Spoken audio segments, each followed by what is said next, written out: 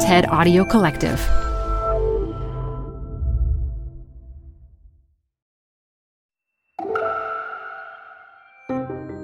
Welcome to TED Health. I'm Elise Hu.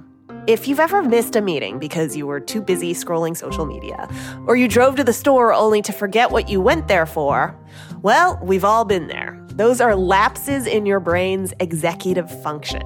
Lucky for us, today we have cognitive scientist Sabine Doebel, who figured out how to improve it. And it's not with brain training apps. Her archive talk from TEDx Mile High 2018 explains. This show is brought to you by Schwab. You're here because you like to keep a pulse on fitness trends. Well, now you can invest in what's trending in active lifestyle, healthy eating, wearable tech, and more with Schwab investing themes. It's an easy way to invest in ideas that you believe in. Schwab's research process uncovers emerging trends. Then their technology curates relevant stocks into themes. Choose from over 40 themes. Buy all the stocks in a theme as is or customize to better fit your investing goals, all in a few clicks. Schwab Investing Themes is not intended to be investment advice or a recommendation of any stock or investment strategy. Learn more at schwab.com/thematic investing. This episode is brought to you by Progressive Insurance. What if comparing car insurance rates was as easy as putting on your favorite podcast? With Progressive, it is. Just visit the Progressive website to quote with all the coverages you want. You'll see Progressive's direct rate, then their tool will provide options from other companies so you can compare. All you need to do is choose the rate and coverage you like. Quote today at Progressive.com to join the over 28 million drivers who trust Progressive. Progressive Casualty Insurance Company and Affiliates. Comparison rates not available in all states or situations. Prices vary based on how you buy. Support for this podcast comes from The Wonderful Company. If that name doesn't sound familiar to you, you probably know the pistachios that come from this company. Wonderful Pistachios is one of the highest protein nuts.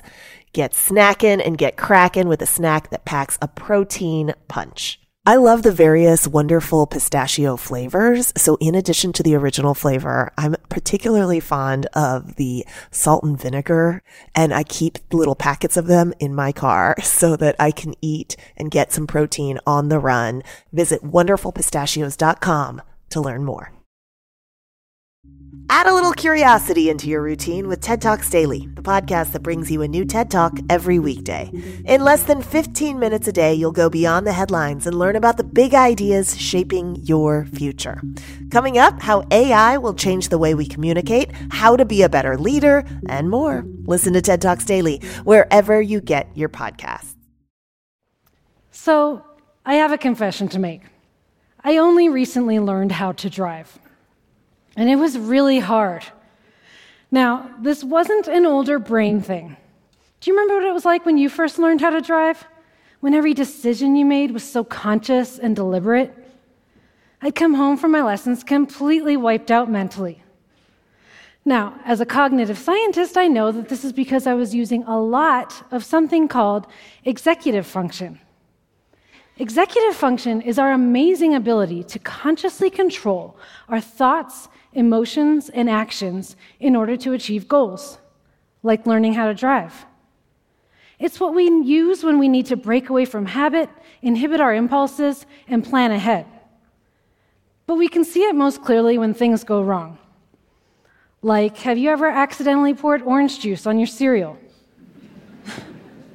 Or ever start scrolling on Facebook and suddenly realize you've missed a meeting? Or maybe this one's more familiar. Ever plan to stop at the store on the way home from work and then drive all the way home instead on autopilot? These things happen to everyone.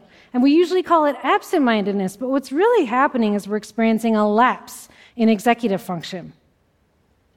So we use executive function every day in all aspects of our lives. And over the past 30 years, researchers have found that it predicts all kinds of good things in childhood and beyond, like social skills, academic achievement, mental and physical health, making money, saving money, and even staying out of jail.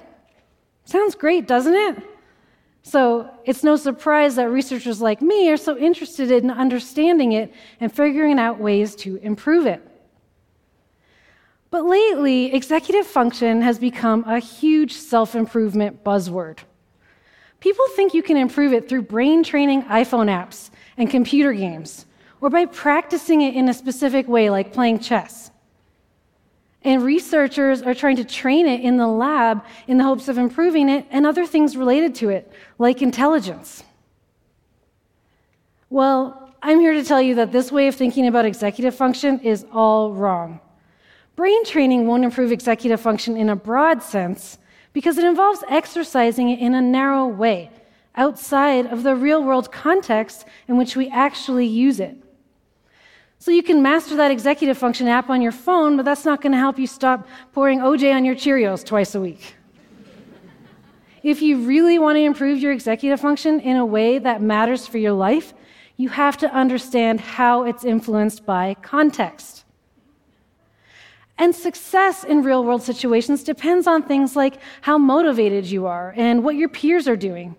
And it also depends on the strategies that you execute when you're using executive function in a particular situation. Now, let me give you an example from my research. I recently brought in a bunch of kids to do the classic marshmallow test, which is a measure of delay of gratification that also likely requires a lot of executive function. So you may have heard about this test, but basically kids are given a choice.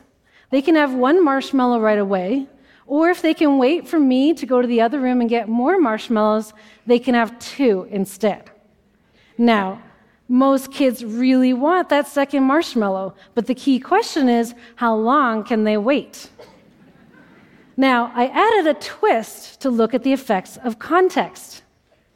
I told each kid that they were in a group, like the green group, and I even gave them a green t-shirt to wear. And I said, your group waited for 2 marshmallows, and this other group, the orange group, did not. Or I said the opposite. Your group didn't wait for 2 marshmallows, and this other group did. And then I left the kid alone in the room, and I watched on a webcam to see how long they waited. So what I found was that kids who believed that their group waited for 2 marshmallows were themselves more likely to wait. So they were influenced by a peer group that they'd never even met. Pretty cool, isn't it? Well, so with this result, I still didn't know if they were just copying their group or if it was something deeper than that. So I brought in some more kids, and after the marshmallow test, I showed them pictures of pairs of kids. And I told them one of these kids likes to have things right away, like cookies and stickers. And the other kid likes to wait so that they can have more of these things. And then I asked them, which one of these 2 kids do you like more, and who would you want to play with? And what I found was that kids who believed that their group waited tended to prefer other kids who liked to wait for things. So learning what their group did made them value waiting more. And not only that, these kids likely used executive function to generate strategies to help themselves wait, like sitting on their hands or turning away from the marshmallow or singing a song to distract themselves. So what this all shows is just how much context matters. It's not that these kids had good executive function or bad, it's that the context helped them use it better. So what does this mean for you and for your kids? Well, let's say that you want to learn Spanish. You could try changing your context and surrounding yourself with other people who also want to learn. And even better if these are people that you really like. That way you'll be more motivated to use executive function. Or let's say that you want to help your child do better on her math homework. You could teach her strategies to use executive function in that particular context, like putting her phone away before she starts studying, or planning to reward herself after studying for an hour. Now, I don't want to make it sound like context is everything. Executive function is really complex, and it's shaped by numerous factors. But what I want you to remember is if you want to improve your executive function in some aspect of your life, don't look for quick fixes. Think about the context and how you can make your goals matter more to you, and how you can use strategies to help yourself in that particular situation. I think the ancient Greeks said it best when they said, know thyself. And a key part of this is knowing how context shapes your behavior and how you can use that knowledge to change for the better. Thank you.